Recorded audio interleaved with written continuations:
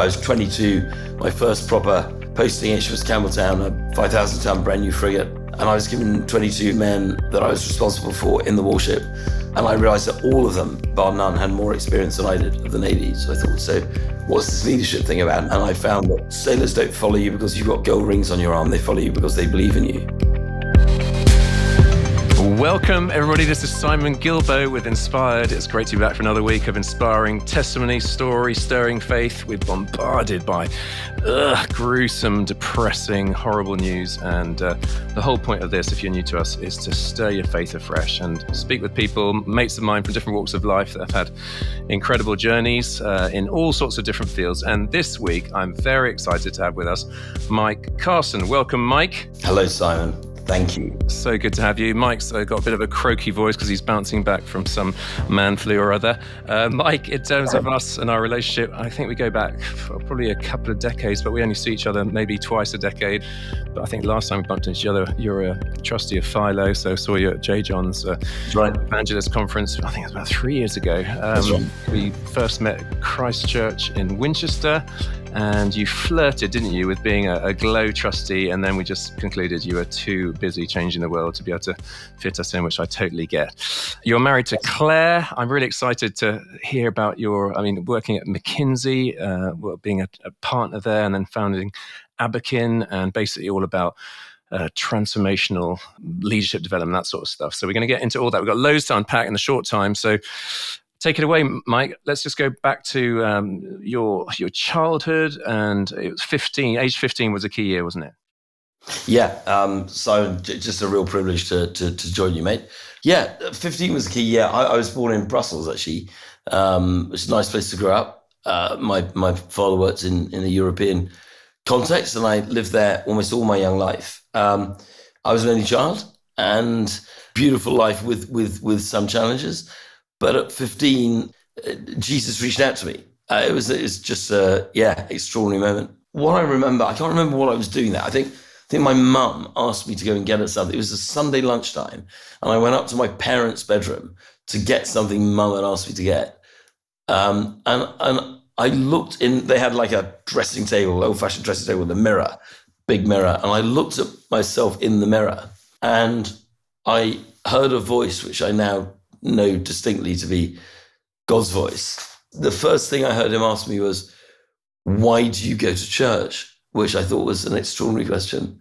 And I sort of said something very articulate like, we've just been at church that morning. We used to go to church, I'd sing in the choir, and I'd been a head chorister actually. And now it was all part of what I did. And he said, because if you don't believe in me, don't bother going. But if you do, then I'm going to change your life. Right. Was this audible, or was this just in your head? Yeah, audible. Wow.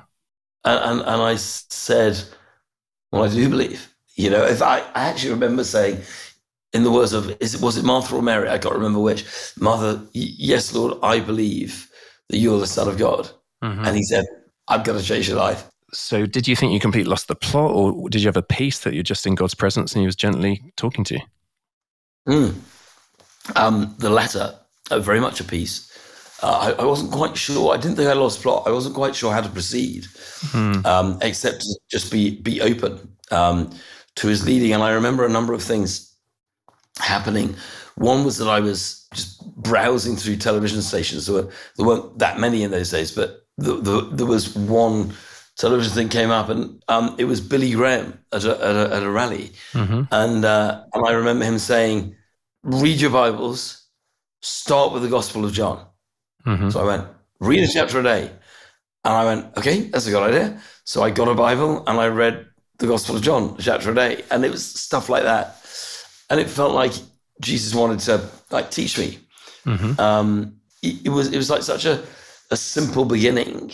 And yet it was like choosing a lane on the motorways. You come to one of those, it's not even a junction. It's like where two motorways diverge. Mm-hmm. And if you go to you come to the top of the M3, and if you go to the left, you're going off to Heathrow. And if you go to the right, you're going out to Kent. And it's like, okay, I'm just going to choose here. And then a year later, 2 years later, radically different place. Mm-hmm. That's how it felt. So 2 years later, you're finished school, you're going to university. Was that sort of time frame? Yeah, that's right, actually. So, I went off to Manchester University to read maths. And I got there, and I was very much I sort of learned, what I learned about the Christian faith was from the Church of England.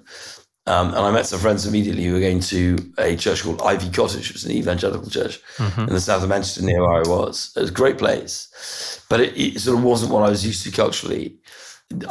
So I floated around a bit, but I was strong in my faith, had some good Christian mates as well as non-believing mates. But it was the following year when I became president of my hall. And the guy who was running the CU in my hall said to me, first weekend back, he said, do you want to come with me to church? So Ivy Cottage is probably not for me. He said, no, I go to Holy Trinity Platt in Manchester. I'm going, okay, that's interesting. I knew about it. It was C of E. I went along and I really heard the Bible exposited. And I thought, man, that's incredible. And there was a warmth and there was a freedom. And I thought, oh my goodness, this is great. Not saying there wasn't a warmth and a freedom at Ivy Cottage, but it was just, sure. It was in a context that I sort of found familiar. Mm-hmm. And suddenly I was surrounded by, believers of all shapes and sizes and different walks of life. And wow, it was like stepping into a new country. And I loved it. So any sort of key moments at university before we talk about Navy stuff? Well, meeting Claire actually was the key moment. So my wife, Claire, we're exactly the same age, but she took a year off. And so in the start of that second year, the same guy, Paul, who invited me to Platt, said, I'm on the exec of the Manchester CU. Mm-hmm. Do you want to come along? We do these things Saturday nights. And I went along. It was magic. It was like, 400 or 500 people. It was really cool, very exciting. And then there was this young woman getting up on stage who was running the sort of drama, acting stuff around the CU called Claire. And I thought, I quite like her. And normally I'm a man of action, but nothing really happened until a year and a half later, in June of my final year. Claire had a year still to go. And we went out with some friends invited us both. I don't know if they were scheming, but when I went to hug her goodbye, the hug sort of lasted a few seconds longer than they normally would, and the rest is history. And 2 years later we were married. So we've been married 34 years. And she knew she's marrying into the Navy, did she? She did actually, because so she actually promptly went off to Malaysia. She was reading geography and she went and did her dissertation in Malaysia, of all things. I went off on holidays, and then as she came back, I was joining the Navy at Dartmouth, and we had a cruelly short break in the sort of the end of October, and I managed to get up to Manchester for like a day and a half, during which time I invited her to the Dartmouth ball, which is a great thing to go to, and Claire being sort of cool student, left-wing leanings, I can't come to a naval ball at Dartmouth. And to which my mother said, don't be absolutely ridiculous. And went out and bought her ball gowns and things. And Claire came to the Dartmouth ball. And that was really very romantic. And I proposed to her 6 months after that. And not that we'll jump 30 years, but you are now a vicar's wife, or rather a clergy spouse, aren't you? Because she's now got ordained. Yeah, brilliant. So, Navy, tough place to live out your faith?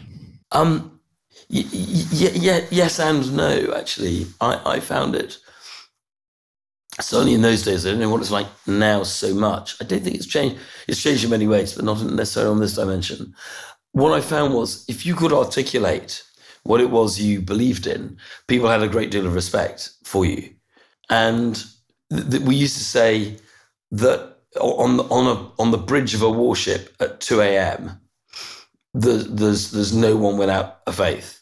It's like, you're looking at the seascape, you're looking at the stars and the moon, you're looking at the ships, it's whatever's going on. You could be in the thick of an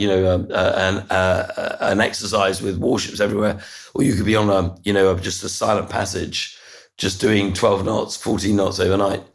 But there was always something about the stillness of the night, and conversations would happen, and people would start to ask each other questions of life. And I never found that my faith was anything other than welcomed, to be honest. So it was actually I found it a very good place to be a believer. Mm-hmm.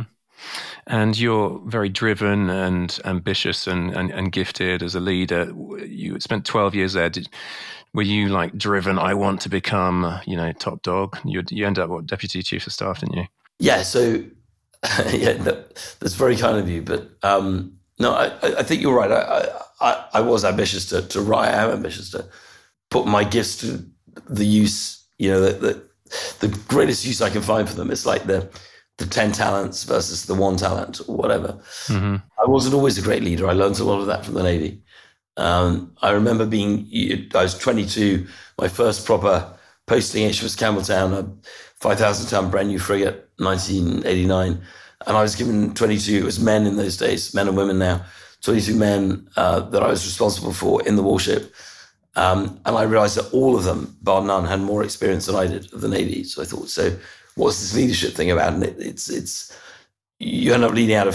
ended up leading out of who I am. Mm-hmm. And I found that sailors don't follow you because you've got gold rings on your arm. They follow you because they believe in you.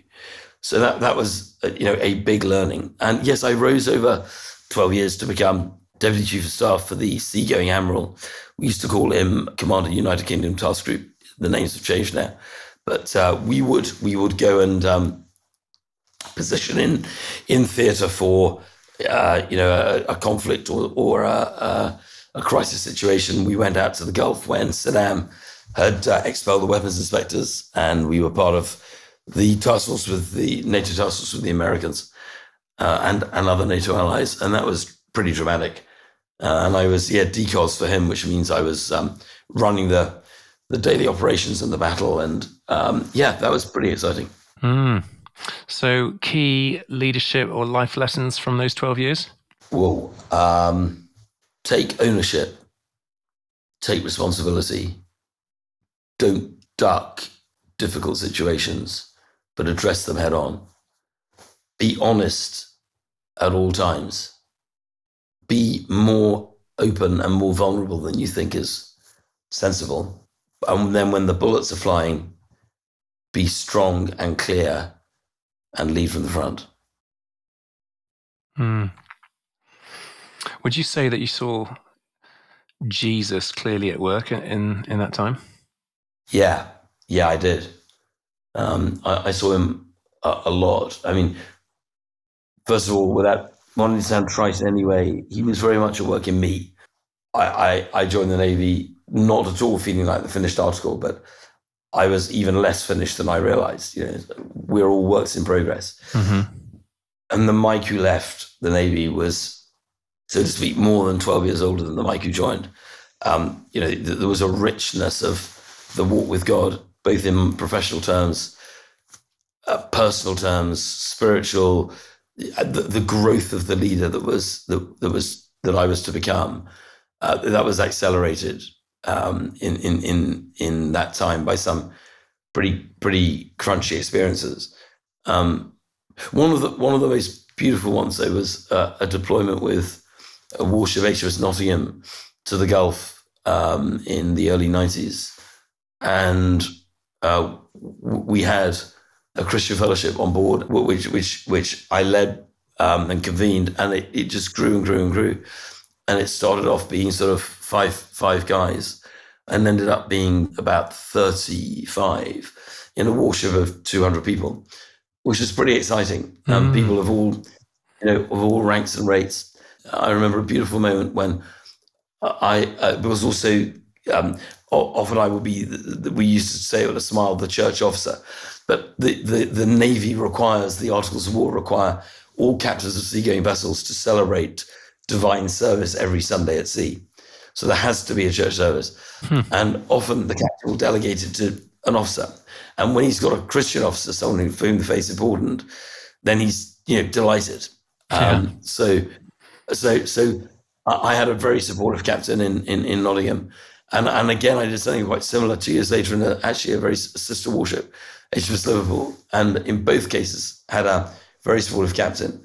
And I remember a Sunday service once, I just very simply talked about how there was a gulf between there's a gulf between us and God, and the cross. I just like showed, like the two hillsides falling away, and then the cross bridging that gap. Mm-hmm.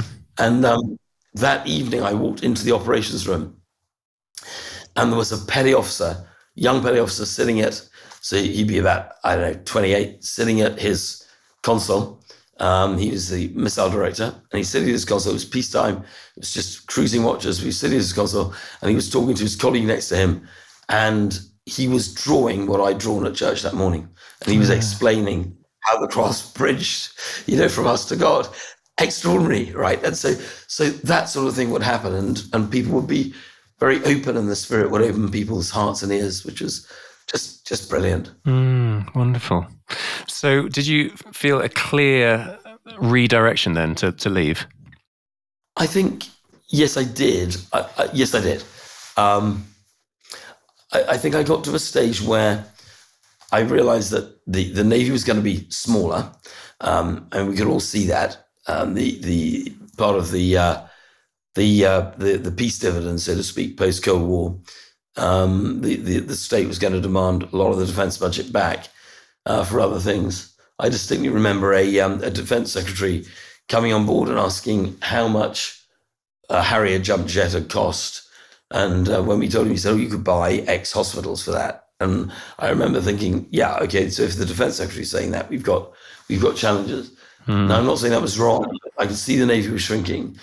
And I thought, and also, although it's a magnificent institution, I mean, absolutely, I'm still a huge fan, and always was. It felt in many respects very British, which is not a bad thing.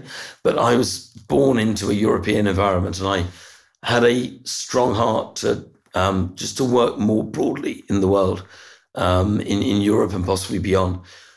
So I wanted to tap into something that was global and potentially a global role. So I took a step towards business. That's when you went to INSEAD. INSEAD, one of the best business schools in the world. My dad went there. So I went there. I went there as a sort of 10-month-old and graduated with distinction. Great years. Can't remember them. Excellent. Did you have a good time there? Yeah, it was, mate, it's fantastic. INSEAD's one of these great places, actually. It's probably because of the time of life that you go. People there are typically between sort of 26 and 34. I was the 34 end. And often it's a life moment. So people either meet their future marriage partner there, or something like that. And with Claire and me, we'd already been married 12 years, so we started our family there, which is great. But it was a wonderful year. Loads of great friends who've remained great friends ever since. And you came out of that, and were you recruited straight away by McKinsey? Yeah. So McKinsey's another phenomenal institution. For those who don't know, just tell us what it is. So McKinsey's one of the consulting houses, one of the world's finest consulting houses, I would say. There are three particularly globally known for their strategy work, but at sort of large corporate level. So McKinsey, Boston Consulting Group, and Bain are the three people normally quote. And McKinsey serves the leadership, the CEOs and the leadership of large corporates and governments around the world. Mm-hmm. So typically working with FTSE 100s, that sort of company. Really exciting, great place to be. And McKinsey came and recruited on campus, which is a great privilege anyway. But what I mean by that is normally to get an interview with McKinsey is quite a challenge in itself. But because we were at INSEAD, it was just a wise thing for McKinsey to do. McKinsey always recruits at INSEAD every year, so we'll come and see people. And if you wanted an interview, you were guaranteed an interview. And so there were some people there who are ex-McKinsey, and I really liked the way they worked, and I liked what they did, and I thought, good organisation, good firm to apply to. And the more I dug and the more I found out about the firm, the more I liked what it stood for, its values, how it worked. And just seemed to be absolutely predicated on the notion of service, client service. And I just thought, this has got to be a good place. And every time I scratched the surface and dug deeper, I found it was a good place. And they interviewed me, did 1-2 rounds, and lots of personal interviews, and then offered me a place, which is amazing. Mm. And where did the encounter with God in Mallorca, where did that come in? So the encounter with God in Mallorca, well, so I landed in McKinsey London office in sort of 2000. And the encounter with God in Mallorca was 5 years later. It was just before I was 40. And I'd had a really, really good, fascinating 4 or 5 years at the firm. And now was the sort of moment of thinking, well, if I stay at the firm, I'm pressing in towards the partnership, and that's it's a demanding route, and it's great, but it's a demanding route. I have to be absolutely sure this is what I want to do. And I guess there was something as well about the magic of the 40, the 40. I just time to review. And I remember Claire and I, and we had 2 girls at the time, very, very little girls who I think they were 4 and 1 or something like that. And Claire just managed to get the 2 girls to sleep in our room. We were staying in this lovely hotel owned by a friend of mine in the north. It's a place called Porto Solia. I used to go there as a kid, actually. And I was just sitting on the balcony. I was reading daily Bible reading. I happened to be in the beginning of Joshua. And I was looking out to sea. It was nighttime by then, and all the lights at the port were on, and just the boats in the harbour, and it's a beautiful sight, just some music playing. And then I'm just reading the passage in Joshua 1, and Joshua meets the angel of the Lord, and he has this huge task in front of him of filling the shoes of Moses and leading 2 million people across the river into the promised land, not knowing what to expect in the promised land. And the angel says to him, "Be strong and very courageous. Meditate on my law day and night. Don't turn from it to the right or to the left. And I'll be with you wherever you go, and you'll be prosperous and successful in whatever you do. But be strong and very courageous."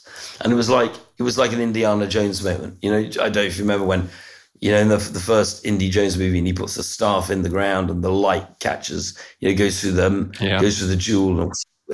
And it was like that. It was like beams of light. I'm sure there were angels present. I'm absolutely sure of it. And it was like, this is for me, right? It's like that time when scripture just speaks to your heart, just cuts you to the quick.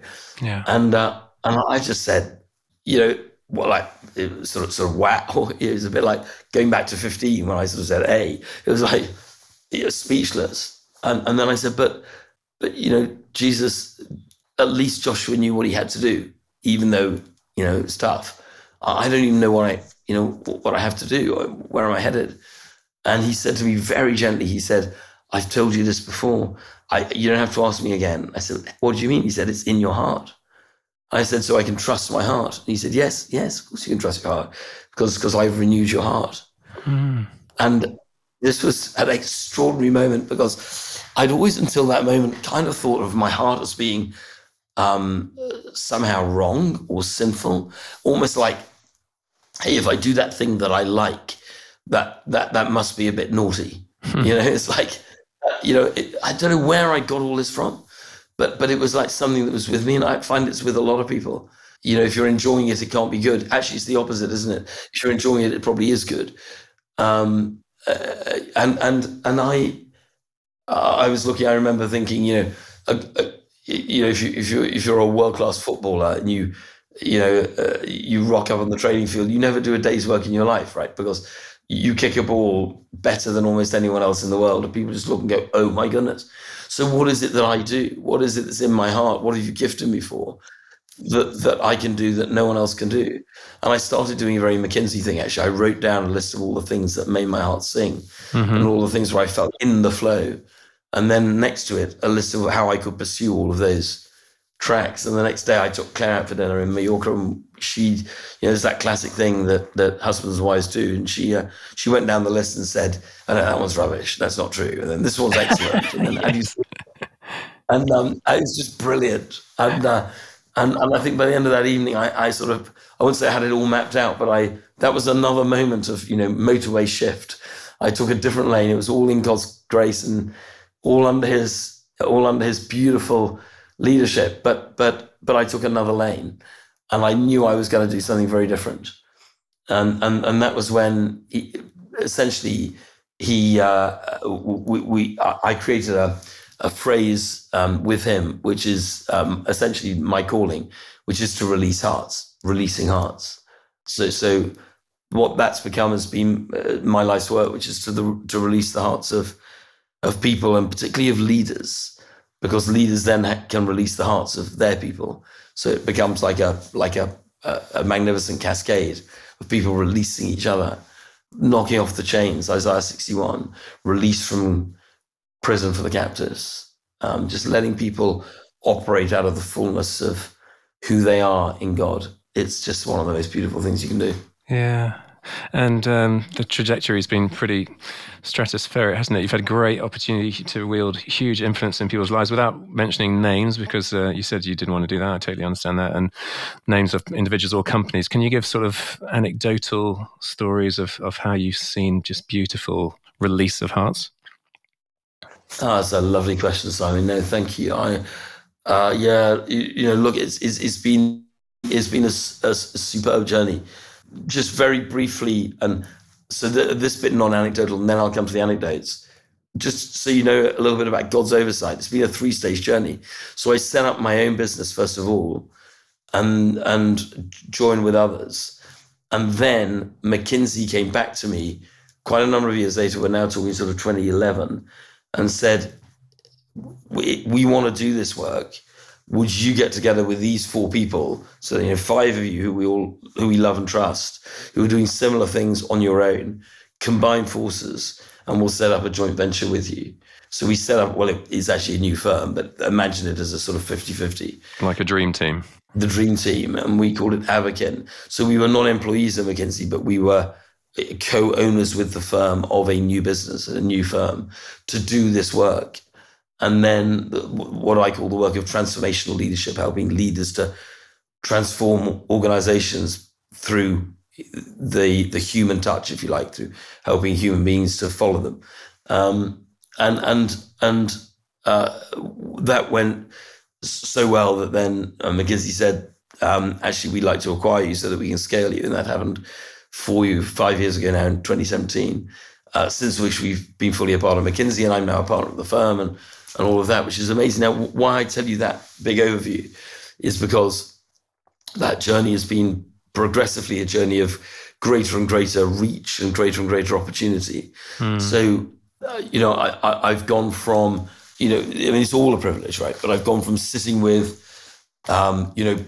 people who I knew personally and who wanted my services, and maybe the odd client introduction here and there, to now just having global introductions. So, for example, next week, I'm going to Israel to work with a major startup organization there, and to work with their execs who are putting it together and support their execs in creating this organization. This is an opportunity. I haven't met any of them before, but it's come to me through the firm, through senior partners there who are working with these clients, and they thought that my work will be appropriate. And so things like that just happen all the time. So we're getting introductions to, global leaders in extraordinary organizations. Anecdotally, you asked for stories of releasing hearts, and there've been so many. I remember, I've had so many cases where, honestly, I would meet marriage partners, husbands and wives of execs, who would literally come to me and say, my wife's life has changed since working with you and your people, and thank you for giving me my husband back. Just enabling people to get to more of a balance, and a flourishing balance. It's not just about less time for work, more time for home. It's about, how do I become this leader with an identity that is as at ease at work as I am at home. I bring the same to both. I bring all of myself to all of my interactions, and the one fuels the other. And it's brilliant. And we go, how do you work beyond places of fear? How do you work beyond places of anxiety? How do you work beyond the inner voice that is telling you you're useless, and all of those things that we do with people. And very mature, very, very strong leaders who just find that it's almost like their minds just open and their hearts just open. It's really extraordinary. I work with one group exco of a magnificent insurance firm, and we did a piece on having tough conversations. We call them courageous conversations. It's about one-on-one relationships, and if there's something getting in the way of me and you, right? So, to work well together, we may even have been good friends, whatever it is, but it's not like that anymore. Why not? Rather than just letting this drift or letting frustration settle in or resentment, we're going to name it and deal with it. And how you do that. I remember doing this with a group. This group exco would have been about 16 people, and people went off in pairs and had these conversations. And the chief exec went off with essentially the number two in the organization. And these two, both great men, and of different cultures, actually, both great men. And they went off for a conversation, and they came back about an hour and a half later.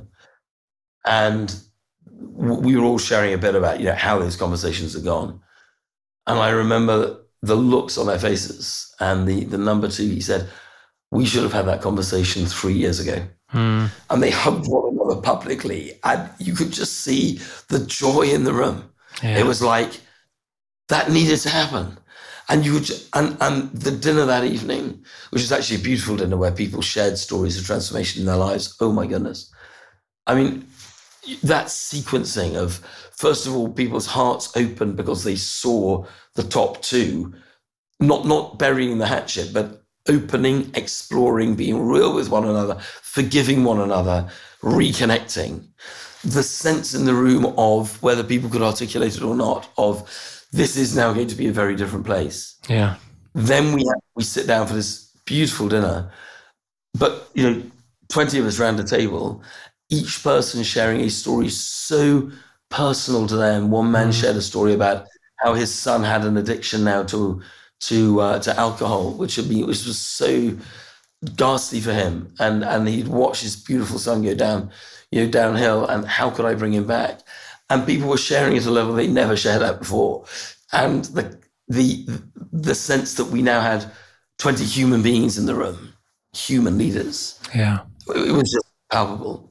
So that's the sort of work. No, it's wonderful. And I'm guessing you're imparting kingdom values without being explicit in mentioning Jesus on some levels, or Jesus comes in later in the more intimate one-on-ones, or what? Yes, I mean, that's exactly right, Simon. A lot of people recognize kingdom values without knowing that they're kingdom values. Yeah.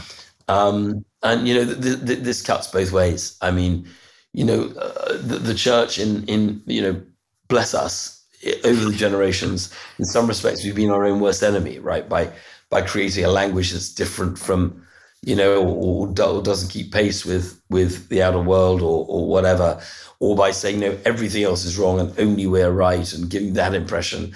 And the enemy gets in through creating a religious spirit, and that's nothing like the kingdom, but people think it is. And there's all of that stuff going on. So people come with preconceived ideas of Christianity or rather of religion, as they tend to call it. But if you're living out kingdom values and teaching kingdom values, people go, oh, yeah, I get that. Oh, absolutely. And then Jesus naturally comes in, and sometimes, I'll speak the name Jesus with any others. And I'm quite open that he is at the heart of who I am, and that my faith is in him. And I'll have those in intimate conversations. Sometimes I mentioned the dinner where we're sharing stories. Sometimes I'll share a story that's about Jesus. In fact, that night that I was referring to, 3 people, not me, 3 of the client exco shared stories of Jesus. So 3 were believers already. And he's so important to them that he just came out. And Brilliant. On every occasion, it was really well received, beautifully received. I've never seen anyone say, what a load of rubbish. Never, ever, ever. If it's about yourself personally, That's perfectly fine. What I can't do, of course, and never would, is hijack the opportunity of a workshop to say, right, I'm going to do some Bible teaching. That will be inappropriate. But to quote from the Bible alongside other great wisdom, and to show the power and the worth of that scripture, that's perfectly fine. And I would accord it to, Paul of Tarsus or Jesus of Nazareth or whoever it was who said it. Yeah. Hi folks, this podcast comes out under the auspices of Great Lakes Outreach, and over the next few weeks, over the Easter season, we're doing an appeal for a fantastic project. We are building a pastor's retirement village in Karuzi in Burundi. Basically, they are often these pastors left on the scrap heap of life, having given their everything for decades. There's no social security, there's no pension system in Burundi. And unless their family take care of them, they can end up absolutely destitute, hungry, and even regretting that they gave their life to ministry. That is so wrong. And so we are looking at buying 17.5 hectares of land, which means that the whole project will be self-sustaining. For £25 or $30, you could buy 100 square meters. And that is a gift that will keep on giving for decades to come, as every harvest season, fresh crops will be grown and provide for these precious people that gave their whole lives to ministry. It's a brilliant project. I'd love you to be a part of it. Just £25 for or $30 for 100 square meters or more. Go to greatlakesoutreach.org/pastors. That's greatlakesoutreach.org/pastors, so that we can honor those who honored him. I was young and now I'm old, yet I've never seen the righteous forsaken or with their children begging bread. That's what we want to be contributing to. Great idea, brilliant vision. It's going to happen. Do you want to be a part of it? Please do. All right, let's get back to the podcast. I really wanted you on for a number of reasons. I knew you'd be good value, but it's like, often businessmen, going into that side of work, it's considered a dirty game, and you'd have to compromise your values. And there's lots of darkness. And actually, of course, that can be the case, but the whole point is we need people like you in there acting as redemptive agents, isn't it? Well, do you know, spot on, Simon. I think it's true of all walks of life that there's a dark side, and we need redemptive agents everywhere. So I think it applies universally. But in the matter of business, I think one of the things that's both for and against us is that there's so much freedom. I mean, there's obviously there are laws within which, laws of the land, and there's a lot of scrutiny and regulation that has to be followed and so on. But in terms of how we interact, for example, our firm has a very clear set of values, and you'd love them if I spelt them out to you. They'd accord with our values very, very strongly. But within that, I have a lot of freedom of choice. Who I choose to work with, who I bring onto my teams, how I interact with my clients. Do I do one-on-one dinners? Do I do team dinners? Do we go somewhere together? Do I come and observe them at work? How do I debrief? All of those things, right? There's all sorts of ways of working and different things. And there's a freedom within, and my clients can say, they have executive authority. They can say, we want to work with you. And they sign the contract. Yeah. Which is, it can be a lot harder when, and many of my colleagues do work with public sector clients, is harder because the scrutiny is enormous. Whereas there's more freedom in the private sector. And I find that freedom is a beautiful place to play. Now, with freedom comes responsibility. So there is darkness in business. Of course there is. And so we want to bring the light. Most of the people I work with are people of the light quite naturally, but then they're tending not to let their light shine. They don't realize the value of the light they hold. And I think that's the release I often, and my colleagues often bring, is the chained up heart is saying, I don't think I'm really good enough, or no matter what I do, I'll make little difference, or I'll be just like, the pebble in the pond, the ripples, and then they're gone. What can I do? I only have this much reach. My hands are tied. That sort of stuff. actually, when we liberate the heart, when we get rid of that self-imposed or enemy-imposed restriction, then actually the light that people bear is often dazzling and beautiful. And that's the light of Christ. Yeah. Hey, listen, this might seem like quite a jarring sort of departure in terms of question, but time's running out, and you gave me permission to talk about it because I see you and people listening like this world traveling, high influence wielding person, hobnobbing with very sharp people, power brokers of the world, and yet, just in terms of being very real and vulnerable, can you share about? You talked about being abused as a child and how the Lord's brought healing there. No, Simon, thank you for going there, because I mean I think, I've never really spoken about it in this way, as in, yes, here I am, 57, doing this work, still doing this work, loving it, top of my game in so many ways. Where did I come from?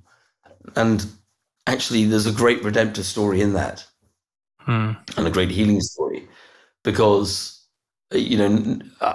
I didn't have a bad childhood. I mean, many children are brought up in often devastating circumstances. You're very familiar with this, with all your wonderful work in Burundi. And they could be physically devastating, emotionally devastating. But what happened to me was just that a friend of my parents, who on the face of it seemed to be, a good guy, was a qualified medical doctor, although he wasn't practicing. He was doing something in pharmacology, I think. And he sort of befriended the family, and he used to fly. He had a private pilot's license. I was sort of 13. He offered to take me flying. Wow, amazing. But actually, it ended up in a sexually abusive situation. And it was, because I was 13, it's awful whenever it happens. But the trouble with being that sort of age was that for many years, I carried a guilt about that, and felt that it was, I'd invited it somehow. It was my fault. And I was somehow, cooperating. And actually it was, although I'd given it to Christ, and I'd been open about it, I'd told my parents and all of that, and moved away. It wasn't actually until I was about 25, 26, I'd already been married to Claire for 3-4 years, and I thought I was fully healed. But there was a moment, I was with a friend who was our youth leader at church at the time, actually, this guy Gareth, and Gareth, I told Gareth the story, and he looked at me and he said, "Mike, you were 13. He said, "You were a child. This is, it's always like the classic counseling. This is not your fault, right? This is not your fault." And there was a moment of just a wave of relief, and just feeling that, yeah, it's okay. I've got you. And something beautiful happened, Simon. Maybe if there's just room for one more story, I remember this so well. So after Mallorca and after the whole thing about trusting my heart, a good friend of mine, hearing that language and what God was saying to me, put me in touch with a great man, John Eldridge, who many of your friends know, or know of, author of Wild at Heart, Waking the Dead, phenomenal books, but also a magnificent speaker and a magnificent leader. Actually, he's a brilliant man, now a close friend, and only slightly elder brother in Christ. Just a great man. And I had connected with him because of the work of Releasing Hearts. And I was on one of his boot camps. It was an advanced boot camp, and we one of the things we did, we went together in small groups and prayed for one another. And these guys were praying for me and deliberately, looking for parts of, things in my history that might need clearing up, that, where God wanted to speak in and heal. And he took me in that situation back to the garden of my parents' home, my home, when I was 15. So this would be at the same time as, in just in chronological terms, the time that the Lord called me when I was looking in the mirror. So the same age, 15. And I was at the back of my parents' house in the garden kicking a football, which is something I often did.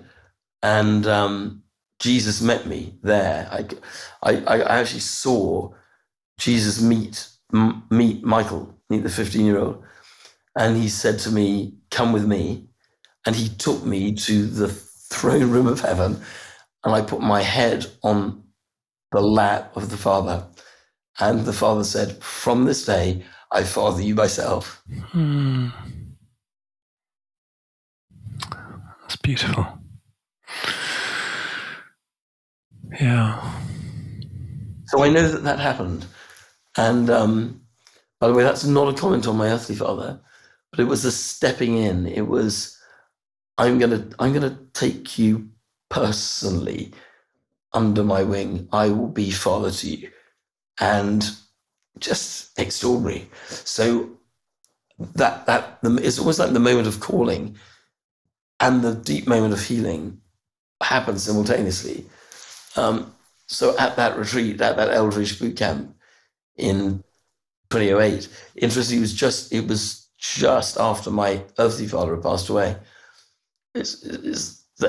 God chose that moment to reveal how he'd actually been fathering me ever since. Beautiful. Oh, Mike, listen, I thank you for being vulnerable and sharing that. And, that might open up stuff in people listening. And I mean, could they be in touch with you at all? Yeah, you bet.